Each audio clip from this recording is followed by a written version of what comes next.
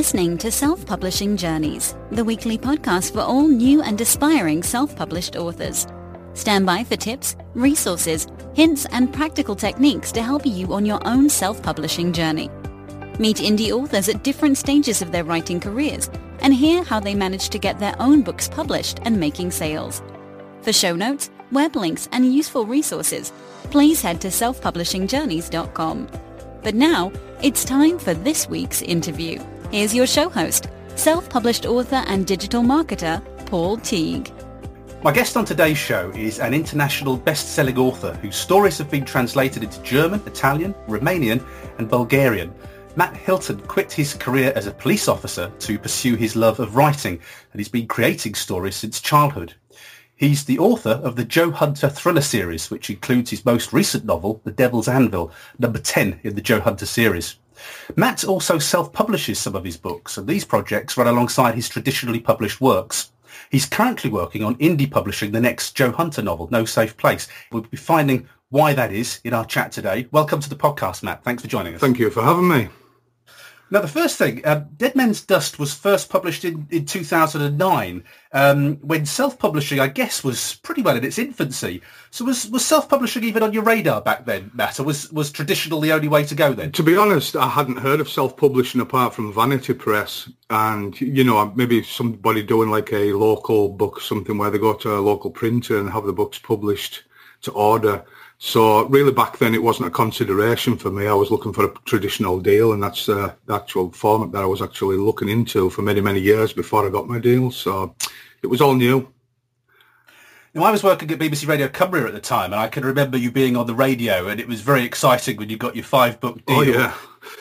But there's a feeling sometimes that published writers like you have come out of nowhere, and it's like you've just written a book and had this amazing success. I'm guessing your overnight success took a pretty long time to achieve. Many, many, many years. Yeah, I was writing since I was about 11 or 12-year-old in earnest, and submitting from the age of about 18 years old. So my overnight success took about 30 years, to be honest. Really? That long? Yeah, that's a long time. Yeah, I was 42 when I got my first deal, and I've been writing, like I said, since I was a young teenager.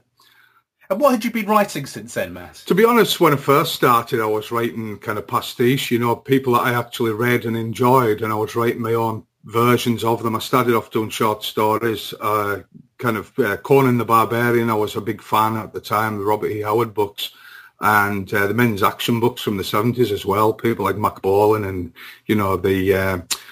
the Executioner, he's called, and the Destroyer. You can kind of see which way I'm leaning there. So I was writing more or less my own versions of those styles of books, just more or less mimicking and copying what I'd read and enjoyed. That was the way I learned my craft, really, reading and doing. So that was that until I was about maybe 16, 17-year-old.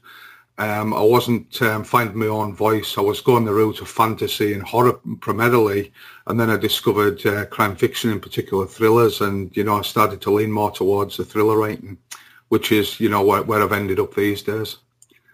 So I'm guessing that you were probably banging your stories out on a typewriter in those days, weren't you? Yeah, I was. I started off writing by hand into books, believe it or not, and then I got myself, I thought I was really high-tech with a one-line word processor. and for many years, it was typing it out with a sheet of carbon paper between two pieces of paper, so you had your copy. So it was really slow and tedious and, a lot of hard work. If you made a mistake, you had to go back and redo a full page back in them days. Computers made things much, much easier for writers in that respect. It's an interesting point there, Matt, because I think the whole process of composition is much easier now, isn't it? Oh, yeah, definitely. I write straight onto the computer screen now, and, I kind of edit as I go as well. So it's made it like a simple process for actually getting words on paper. So it's the ideas and everything else that go with it that takes the time. But it's made it so much easier for a person like me. I've never trained to type. I'm still a two-finger typist, but I bash the words out. I've got my own method now, so it's really easy. And I've learned what I need to do, and that kind of suits me. So there we go. Now, at the time, for I say an unknown author, a 5-book deal was pretty sensational. That was amazing with such a major publisher. Definitely. For me, it was, I don't know if people think you kind of exaggerate, but it was beyond my wildest dreams. You know, at the time, I'd have been happy just to get my name as a byline on something. And then to get, like you say, a 5-book deal from Hodder, which is one of the biggest companies in the UK, you know, it was a bit of a shock, to be honest. I was still a cop at the time. I was still a police officer patrolling the beat when I got the call. So things just went a little bit crazy overnight. And, you know, I went from being a police officer to a professional author. And I say that in the, you know, in the wildest possible sense, kind of overnight. So it was a bit crazy. I was looking at your writing rate there because they were asking for 2 books a year on that deal, weren't they? So one every 6 months. Yeah, that's correct. It was a publishing deal of 2 books per year.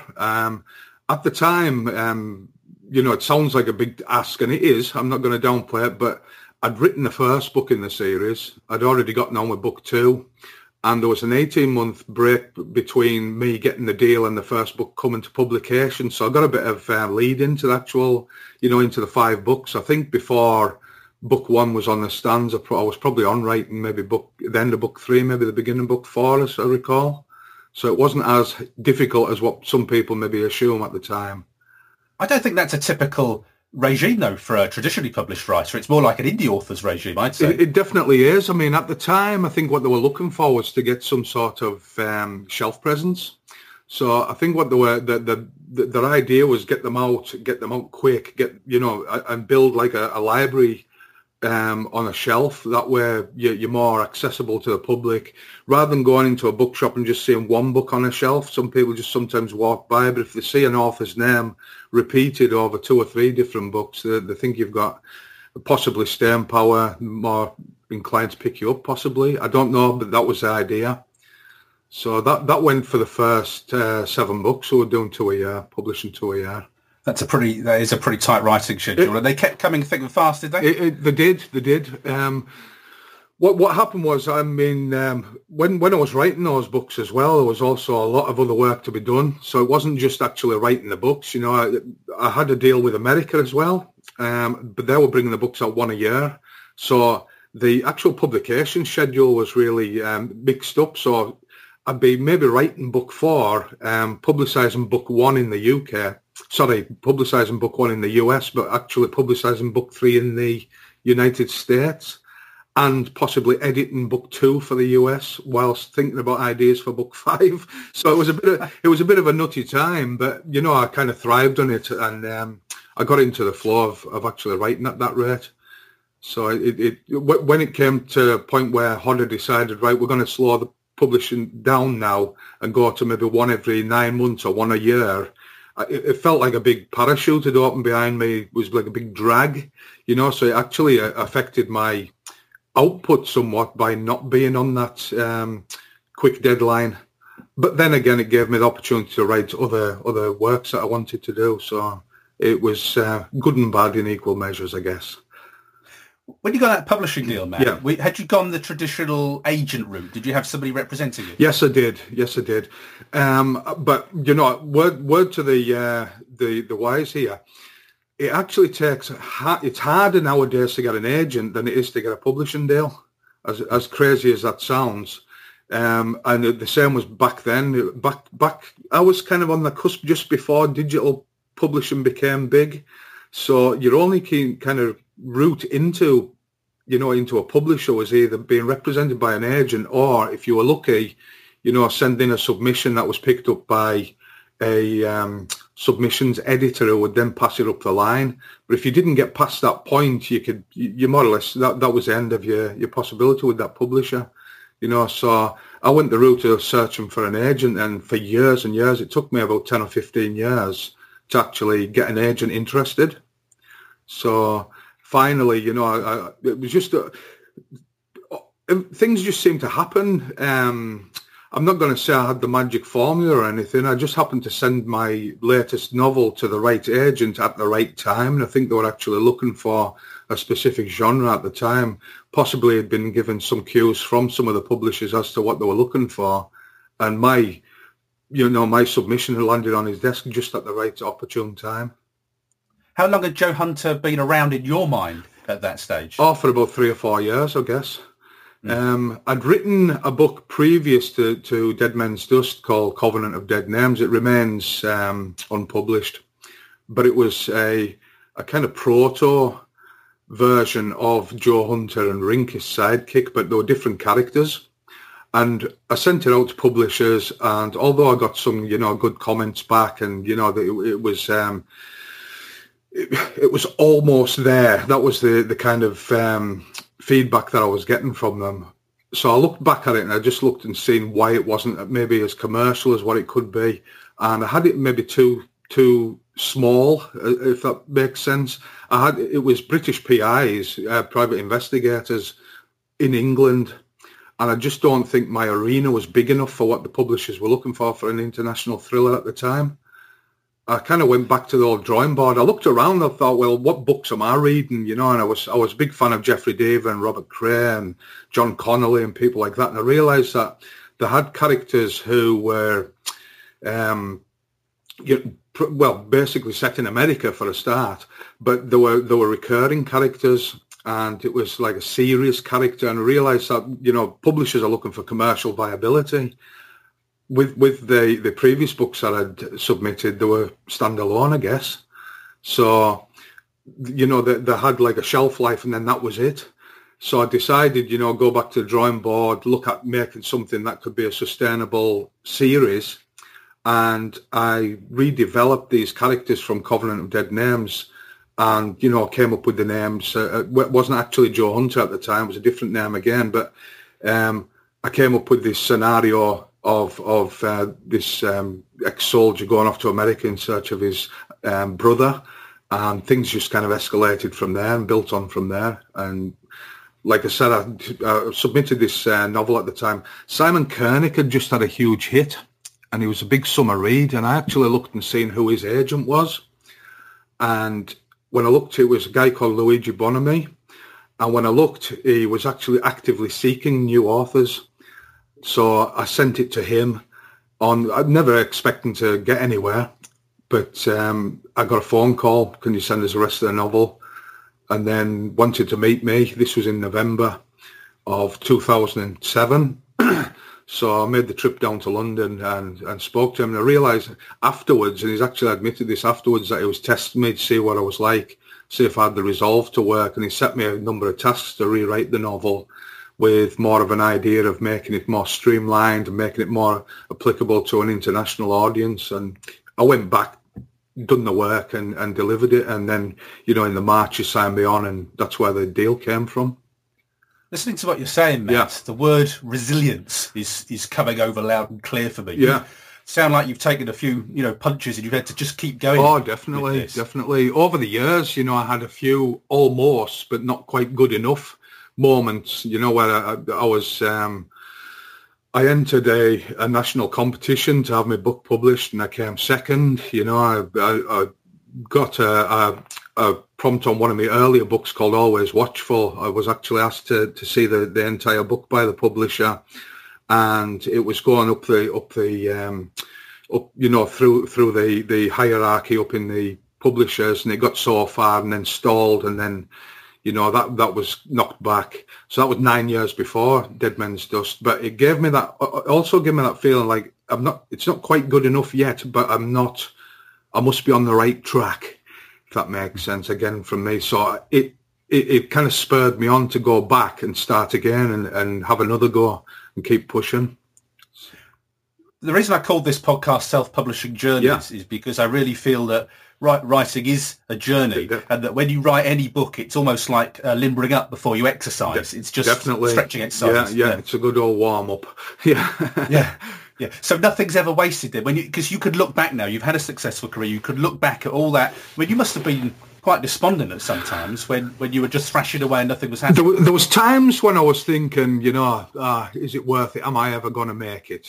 Because I'm a Cumbrian lad and I live quite rural. I didn't know another author at the time. There was no social networks or anything where you can actually meet up with people online.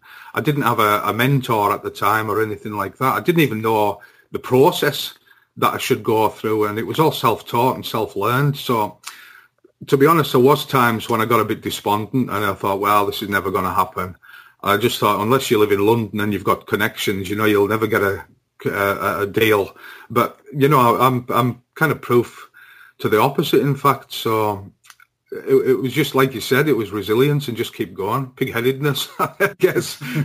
But I'm one of those people, Paul. I'd be writing if I wasn't being published, if that makes sense. I'd still have to write. It's in me to actually write and tell stories. So I guess if I was, if there was no such a thing as self-publishing, I'd still be writing just for my own pleasure.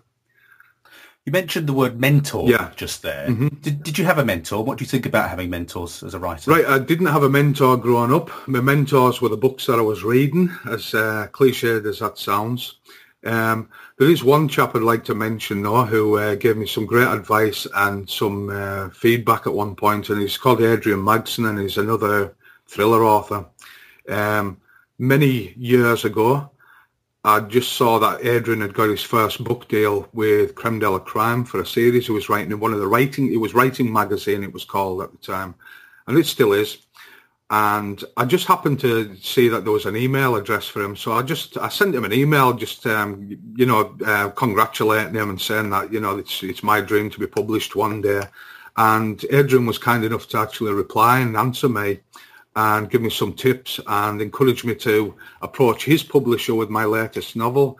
Now, this is one of those almost but not quite good enough novels. So it was called Critical Choices by chance, and you're not going to believe this, but it was very, very similar. At the time, Harlan Coben had just written a book called Trust No One. Oh, I love that book. Yes. I did myself, but I hated it at the same time because it had very, very similar themes. When I read it, it was pointed out to me, it's similar to Trust No One. And I hadn't read the book. And when I read the book, very, very similar themes. It was a total different story, but, it was about, the missing wife, thought dead, come back later, that kind of idea. So it was just a case of maybe some people will think you've not copied it, but just kind of trying to jump on that bandwagon. So it was kind of turned down at the time, but shows your next book. But as it was, life overtook me at the time, and I never ever got back to that. But anyway, going back to Adrian, I'll tell you a strange story. I was actually in Baltimore in the US and bumped into him in a shopping mall by chance, and we recognised each other, and we've been firm friends ever since. So we're not mentors to each other, but we're a springboard for each other. We chat and we converse and we share our news, that kind of thing. So I owe a lot to Adrian, I guess.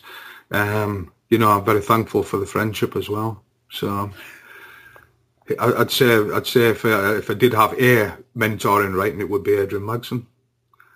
When you got your deal originally, had you been making any money from your writing at all? None whatsoever. I'd placed a few articles. I'm a martial artist as well. I teach martial arts, and at the time I was submitting a few articles to Combat Magazine. So, I had been published. I had my byline under a couple of articles, but really it was fiction writing that I wanted to do.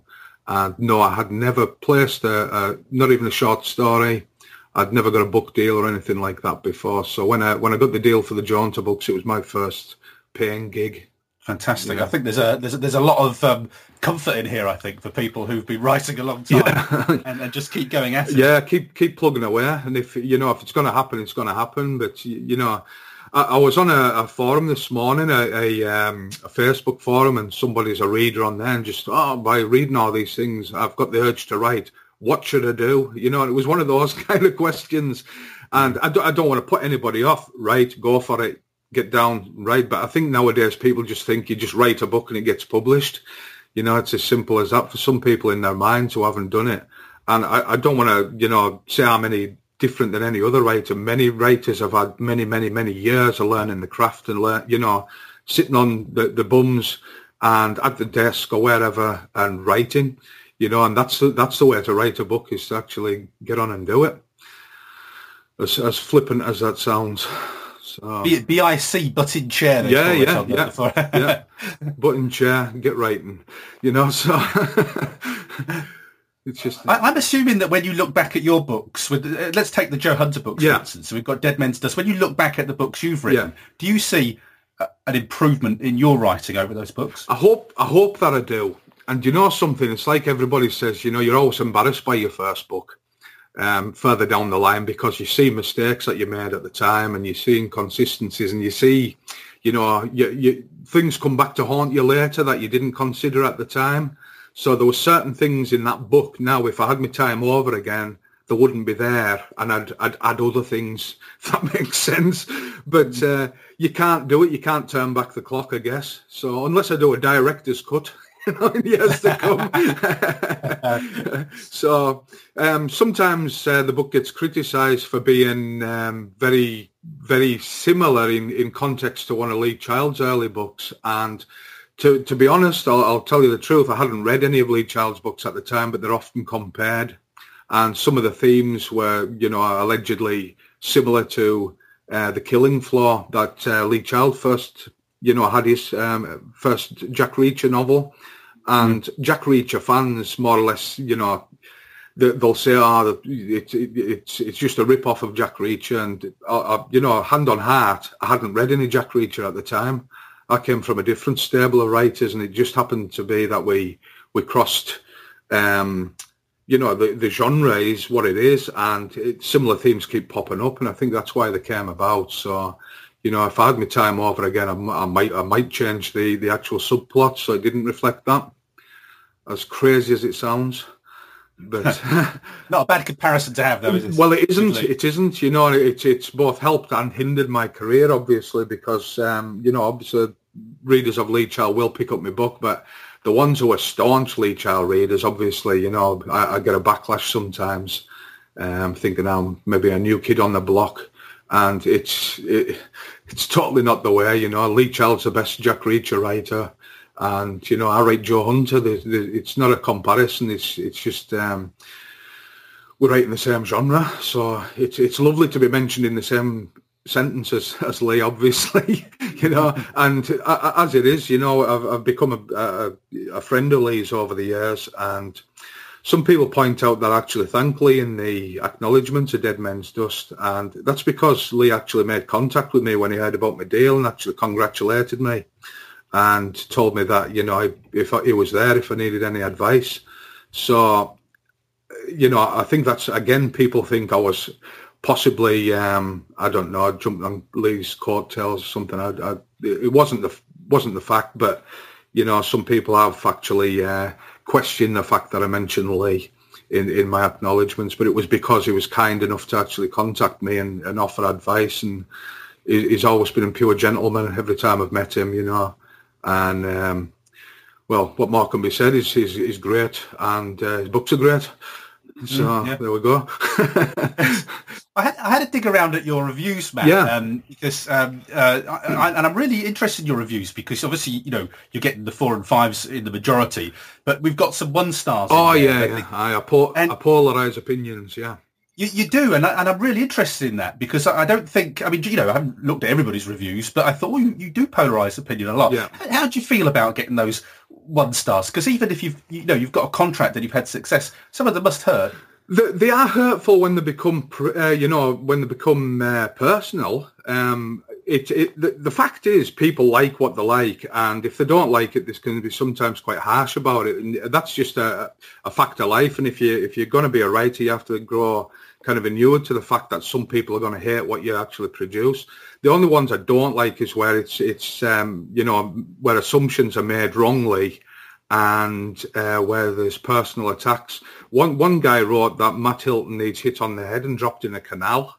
You know what? You know that to me isn't a review. That's a personal attack, and just because he didn't like what my book was about, you know, he was suggesting that I should be murdered and dumped in a canal. You know, it's like, what? You know, so stuff like that. But I mean, you know, like I say, I polarise some people. You know, some people are actually glowing reviews, and you know, I know, and you know, they're not the best books in the world. They're entertainment. They are what they are. You know, they're good thumping action thriller reads, but they're not going to win any literary prizes, you know. But I think a fair review would be 3 and 4 stars along the way. You get your super fans who'll give you 5-star reviews, etc. But then, like I say, I get the 1-star reviews. I had a 1-star review from a guy who only read the first page, and said I was trying to, copy other writers who were, far better than I was. And I thought, well, you haven't even read the book. How can you base something on the first page, which was a stream of consciousness from one of the villains at the time. But you get that, and it's just something you have to grow used to. There's sadly other people sometimes attack you because they're a bigger fan of someone else. So I get that. This is nowhere near as good as an insert whichever thriller writer that they're a fan of. You'd be far better reading. Chris Ryan, for example, often get put alongside as well. People likes of James Patterson or particularly Lee Child, so sometimes get the 1 stars based on the fact that it isn't, an Alex Cross book, or it isn't a Jack Reacher book. So I just take those on the chin now. I just go with the flow these days. I know it's a fact of life, and just go with it. It's that word resilience again. You have to. I mean, to be honest, Paul, I spent 18 years in security and then another 5 as a police officer, so I've been called a lot worse. Okay, so when did self-publishing begin to pique your interest then? Okay, it came about because, I sound a bit contradictory, and probably if you read an interview from me maybe 4 or 5 years ago, I'd probably have a totally different opinion. At the time, I was really pro paperback books, and, I wanted people to have books in their hands, and I was really negative against things like Kindle and etc., and ebooks. Other e-readers are available, of course. So I was really negative against them, and I was like, keep books, and keep books paper and all this kind of stuff. But obviously, the actual publishing model's changed over the years, and I've realised now that I have to move with the times, and I thought I can't get left behind, so therefore I'm going to be better embracing it. Now, I'll tell you a very, very brief story, and I don't want to take up too much time with this. When I first got that deal, some people, aspiring authors thought I was some sort of, I had the golden ticket, or I had the formula, the winning formula, and I got a lot of requests for advice, etc. And will you read my story, and that kind of approach. Now, because I'd been kind of out on a limb, I'd never had that kind of exposure before. It kind of came on me. I felt like I wanted to give something back to the aspiring authors who'd been in the same boat as me for many, many years. So I set up a website called Thrillers, Killers and Chillers. And it was a short story website where people were actually sending their short stories, and, I'd publish the best and then invite feedback from their peers. And to be honest, there was a lot of people at the time were going on building their careers from Thrillers, Killers and Chillers, and they were getting approaches from agents, and they were getting approaches from publishers, etc. And I just got the inkling at the time that, I don't mean like a monetary thing, because it's never been about the money. But I just thought, there's people going off and getting published here. Why don't I have a go at publishing some of these writers myself in a collection or something? So I actually published 2 collections called Action, Pulse Pounding Tales. And that was my first foray into self-publishing. And they were just Kindle ebook collections. But that then gave me, I sat back and I thought, well, look, I've got my other genre stuff that isn't getting picked up by any of the publishers. There's a story to that as well. So I decided just to start publishing some of my other genre work, some of my horror and kind of dark fiction under my own wing. So I just started to, the way some people do, just doing it myself, design my own covers and, formatting a book and sticking it out there and seeing how it did. So that's how I got into it, how I got into the self-publishing itself. So it came about by a sequence of events. That's what I'm trying to say. So it sounds like you're doing all the work yourself. You're putting it into a Microsoft Word document, uploading it and getting a cover? That's the way I was doing it at first, yeah, and just doing it myself on one of the word processors, just uploading it to Kindle, build my own cover on not on Photoshop, but on Pixlr or GIMP, one of the online free web-based Photoshopy things. You can tell I'm not very technical.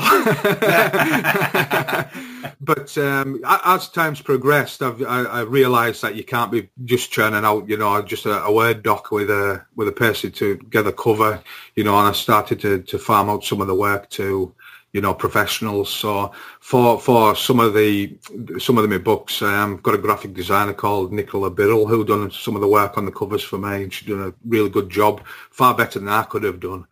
And my most recent one that I'm working on now, I decided to go that bit further, and I've actually went to a company that actually specialises in designing covers for self-publishers. They're called the Cover Collection, if anybody's interested, and they've designed the cover package for my latest Joe Hunter novel that I'm publishing myself. Why then, having done 10 books traditionally, are we suddenly self-publishing Joe Hunter? Right, again, there's a story to that. Can I just backtrack just a little ways? Pretty much for the last 2 or 3 years, I've been writing one Joe Hunter a year, and I've been writing other work as well. So I've been writing another series featuring 2 characters called Tess Gray and Paul Villaire. So yes. I've actually got that as another publishing deal with another publisher, with Severn House. So I'm still doing traditional publishing there. With Joe Hunter, there was always a kind of caveat that would run it to a 10-book series. Now I was never quite happy with that. I was thinking, well, if it's still got legs, let's keep going. But I think this was the model that Hodder and Stoughton had based on. So, I'd written book 11 and submitted it, and although they still loved it and liked it and everything, they decided that they were going to finish with the 10th book and let the series stand on a high, rather than some series sometimes fizzle out after a while.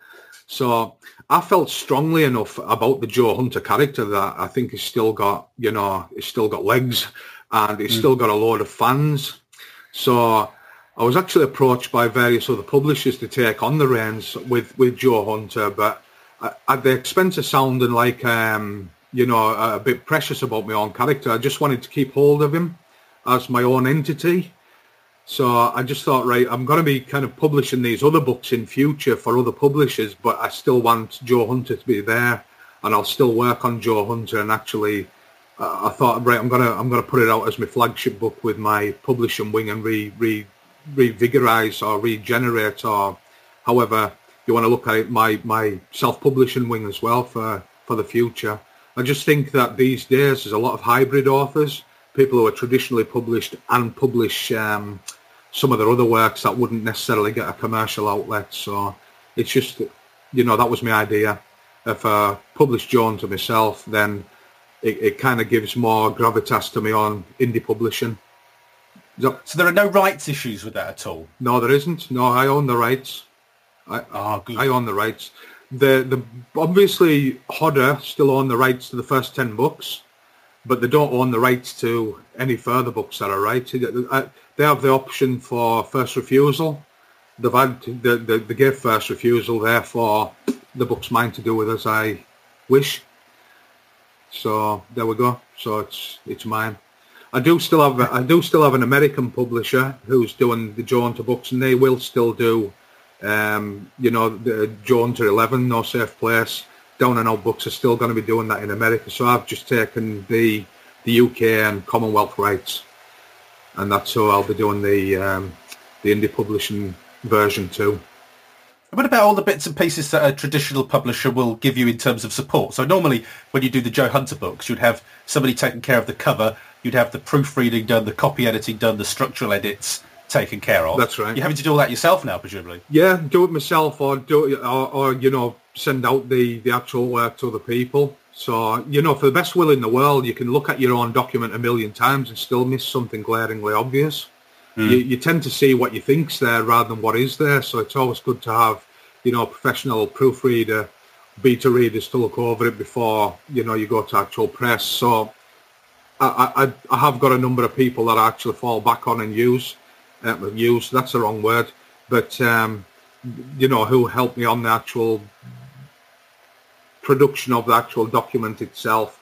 And like I said, I've actually went out professionally to people to actually design the covers, etc. for me. So the big part, I mean, you can turn out the nicest looking, best written book in the world, but it's the marketing that's a difficult bit.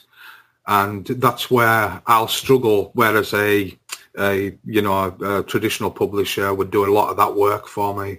So a lot of my time will probably be spent marketing the book, trying to get it into the hands of readers.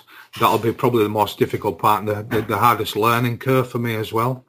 When I heard you talk at the Crime Festival in Carlisle last year, it was fascinating to hear all the crime writers talking there. Yeah. And I wondered if Joe Hunter had become a bit of an albatross for you. Yes, and is that a fair way to describe it? Yeah, yes and no. Yes and no. It become an albatross because my publisher was only interested in Joe Hunter books, and I think that's probably where you're coming from. It's I'd submit other books and I'd say, oh no, we'll just stick to Joe Hunter. You're the Joe Hunter man, and we don't want to cause any reader confusion, which I felt a little bit insulting to readers. As if they don't have the intelligence to actually decide from the cover whether it's a Joe Hunter book or not, So they just flat turned down other projects that I was sending to them on the fact that no, we just want the next Joe Hunter book, So it became a bit of an albatross in that respect, yeah. But as for the character itself, I still love the character. I'm not tired of writing the books. It felt a little bit like I'd been writing the same book for the last, number of years because I was so engrossed and engaged in writing the Joe Hunter thrillers for so long.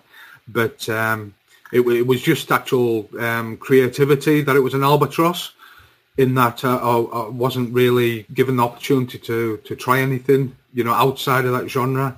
It's primarily why I've had to go to another publisher with my other series, believe it or not. Is because they didn't want to cause confusion on the shelves in case people were expecting the latest Joe Hunter and they picked up a book about a female investigator instead.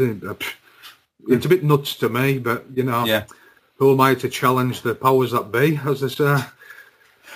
Well, what about the remuneration model on self-publishing, Matt? Because we're looking at 70% royalties on the books with traditional publishers. By the time you've paid agents and things, it's quite low. Though obviously, as you just said earlier, you get then the marketing machine behind you, which is worth a lot. Yeah. I mean, there's a good and bad with everything. So the publishers they've got their customer base, but sometimes it can also stifle you as an author, and you're at the kind of mercy of buyers. And I don't want to sound negative or anything like that. I kind of got my deal just as the financial crash occurred, and a lot of bookshops went out of business, and a lot of the supermarkets stopped buying, paperback books.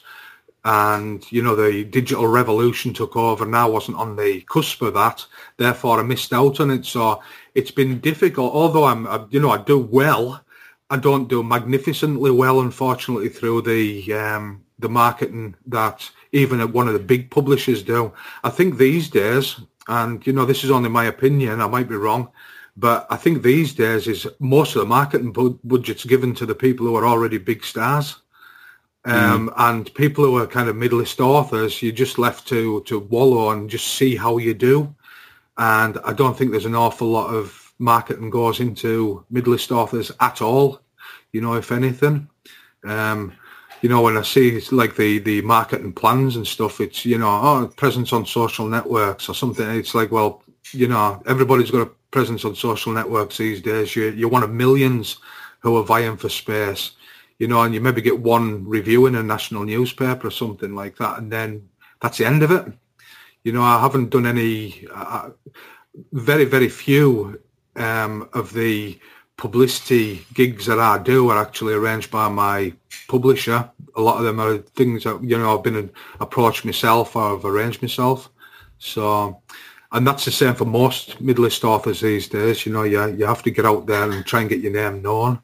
So, you could argue that, the marketing publicity that you get from your major publishers it's very, very slim these days. So, you know, if you can do it and you know what you're doing, you're as well doing it yourself and taking that bigger margin on the royalty. But I haven't got it right yet, so you know, we'll see how we get on. We'll see. This is all a learning curve for me at the moment, Paul. So you know, I'm probably in the same position as a lot of aspiring self-publishers who are learning the game. So you know, I've done some things right and I've done some things wrong. So you know, in future, I hope to not repeat my mistakes of the past. And you know, I'm looking for advice from other people who have been successful, who are, you know, steering me in the right direction for a change. So that's not brilliant. You write a phenomenal amount by the sounds of it. I'm just interested in how you manage your time and how much you write when you sit down. Do you have a daily writing quota? Yes, I do and I don't, and that's again contradictory. I'm a man of contradictions. When I'm flowing, when I've got my real, you know, my real writer's hat on, if you want, it's not unknown for me to write upwards of 3,000 and 4,000 words a day. And I tend to aim for at least 1,000 words a day. But sometimes life gets in the way, you know, and that's obviously not achievable. So I do try to get down on my seat at my desk every day and get out at least 1,000 words. Sometimes, like I said, it's upwards of that. And, you know, when you're on that downslope towards the end of a book, it's not unusual for me to, you know, just keep writing from morning till dark. And everything, the world just passes me by. I don't see it. So but I do try to discipline myself to get at least 1,000 words a day down. People say, you know, how can you write all these books in 1 year? But the way I look at it, and getting the first draft down, if you imagine it's a 90,000 word novel, it's 1,000 words a day for 3 months, and then you've got your first draft down. You know, it's not unachievable when you look at it like that. If you're doing 2,000 and 4,000 words a day, you can see how you can actually write a book in 45 days if you want, with 2,000 words. Now, that's unrealistic, obviously, because that's just your rough draft. So there's a lot of work that comes into it after that. So I'm not suggesting a book from beginning to end produced in 45 days. I just mean if you do discipline yourself and get down and work hard, and get the words on screen, then you can produce those books in that length of time. So people sometimes marvel at me and say, well, you've written 3 novels this year, plus, you know, about 10 short stories, plus all the articles that you do and all the blogging that you do. How do you do it? The way I see it is I see it as my craft and my job, and you have to be professional about these things. If you want to write professionally, you have to be professional. And, you know, I get up and I get down to work, and I try to treat it as work, as opposed to just something I'm doing for a laugh. And, you know, therefore I'm able to actually get my word count down. So, do you plot your books beforehand, Matt? Are you a detailed plotter or are you a pantser? No, I'm a pantser. Definitely a pantser. That's good to hear. Yeah, I usually just have an idea, sometimes just a theme for the novel, and I just start writing. I'm quite visual, so I maybe plot scenes in my mind, choreograph scenes, and see where they take me. So quite often it'll be an action scene that I write just to get the actual the blood flowing inside me and get the ideas flowing as well. And often from what's happening, it gives me a kind of backstory or an idea, and then I'll go from there and build on that idea, and the story develops from there.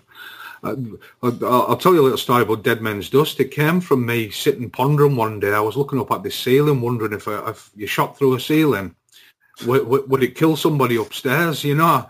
And it was one of those random thoughts. You mentioned that to everybody at home. Yeah.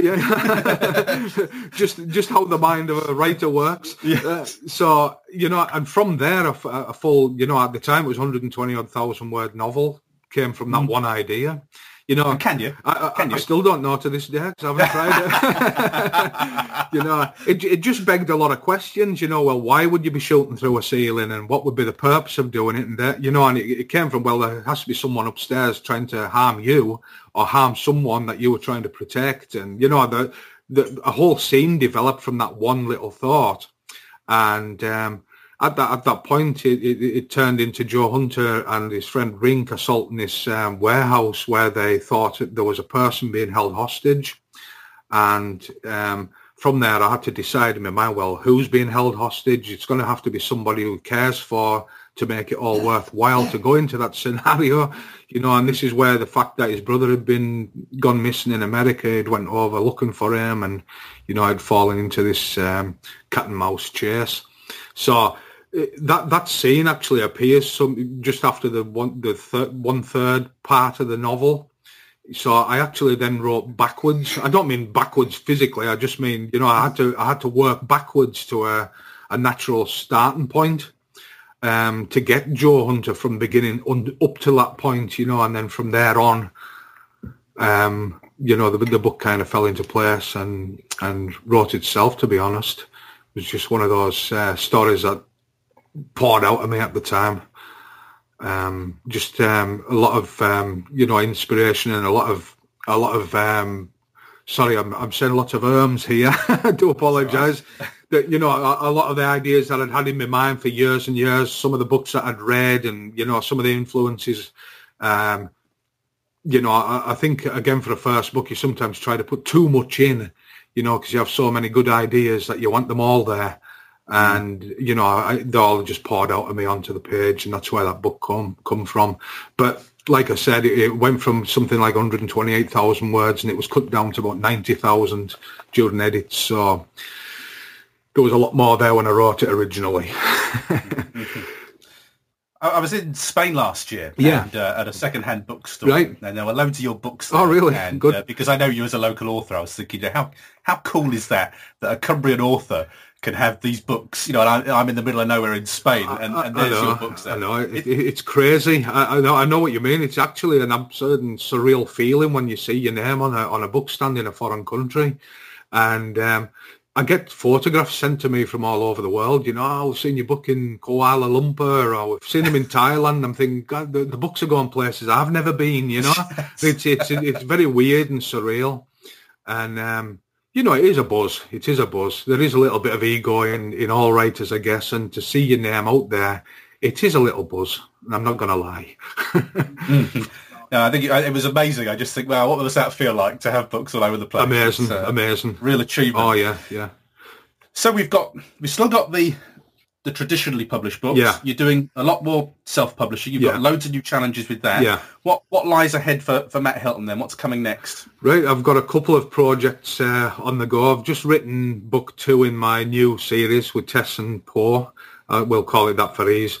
That's called Painted Skins, and that'll be coming out in August with Seven House. Joe Hunter, the one I'm indie publishing myself, is called No Safe Place. That comes out 31st of May. So I foresee a lot of publicity for both those books coming up. In the meantime, I'm going to be getting on with book 3 in the Tess and Poe series. But as anybody who's actually looked at any of my indie published books will know, is I'm also a horror writer. I do love horror, and I love you know, I like a creepy story. So, you know, I've got a couple of ideas for a couple more in horror genre, if you want. I do another series, and I keep meaning to get back to it, with a character called Carter Bailey, and I self-published that a few years ago, and you know, readers loved it. I was hoping at the time I'd get a traditional deal from it, which didn't transpire. But it's characters I want to go back to and write book 2 in that series. And I've also got an outstanding 2 books in another trilogy that I'm writing. Oh, yeah. So I've got various ideas, you know, for new books in the future. But Joe Hunter's obviously going to continue. Tess and Poe's going to continue. They're the ones that I'm known for, but. You know, I've got loads more ideas along the way. Something that I am going to be doing very shortly in June is narrating my first Oh wow! And it's one of those things where I'm thinking now, why did I agree to this? It's going to be hard work. I'm telling you, it's going to be really, really difficult. A number of years ago, I was down at Hodder and they'd put a video together and they were trying to get the right voice for Joe Hunter, and I said something and I repeated the lines, and my editor said, "We should have got you to narrate this instead." And I just said, I just jokingly said, "Yeah, well, if you ever want us to narrate, then just give us a shout." And, 10 books in, it's actually going to be The Devil's Anvil. I was approached by the audio publisher Magna to narrate it myself. And, in a mad moment, I said yes. But I've got the jitters now thinking, oh, my Lord, what have I actually signed up to? It's going to be a different thing altogether. As you can hear, I'm emming and ahhing, so I think there'll be a lot of editing, in the studio before it's actually finished. So I've got that to look forward to. Yeah, there's a lot of hard work. I mean, I've had an audio book done, and I paid someone to do it because that's the best way. Yeah, having done radio, I thought, well, I know how much work is involved in getting a good take on a whole, 90,000 word book. That's a lot of work. Definitely. They've got me booked into the studio for 3 days, so it's going to be something new. But I'm one of these people, Paula. I've got an interest in it all, and it's something I'll probably love it afterwards. I'm not loving it now, but I'll probably love it afterwards when I've experienced it and done it. I'm very interested in movies and TV and stuff like that for the very same reason. It's all about telling stories in one form or another. So, it's something that I'll learn from and I'll be able to bring back. And possibly in future, if I'm looking at indie publishing audio, it'll give me a heads up as well. So I know that's kind of the next big thing. Apparently, is the audio books in indie publishing. So it's something that really I probably should learn to keep on the front foot for a change. So we'll see how we go. We'll see. Where can we find out more about you, Matt? That's the last thing I need to ask you. Where are the best places to go online to check you out? Okay, so I'm active on the social networks. I'm on Facebook as Matt Hilton Author, and I've also got my official page at Matt Hilton Books on Facebook. On Twitter as well, I'm on there as M Hilton Author, and my website is matthiltonbooks.com. So I can be found. I usually stomping around those places quite a lot. And I try to engage with everybody that gets in touch with me one way or another. I think it's important if someone's taking the time to get in touch, make the time to get back in touch. So if somebody, does want to speak to me, I do reply. And there's a email address at my website of matthiltonbooks@live.co.uk. If anybody, has anything they want to stick in an email and send across, I welcome those as well. So please do get in touch. Fantastic. Well, look, it's been really excellent just watching your career flourish from afar as a Cumbrian writer. Thank you. And I really want to congratulate you. You've done some amazing things, amazing achievements. Thank you ever so much for joining us on the programme. You're very, very welcome, and thanks for having me. Thank you for listening to this week's Self-Publishing Journeys. If you enjoyed the show, please consider sharing it with your indie author friends. Or you can leave a review on iTunes, Stitcher, or whichever podcast directory you use. If you're new to self-publishing, you might also like to check out selfpublishingacademy.com, the step-by-step guide to getting your manuscript off your hard drive and into print. In the meantime, you'll find previous interviews and all the show notes at selfpublishingjourneys.com. Thanks again for listening. We'll have more great self-publishing tips for you next week.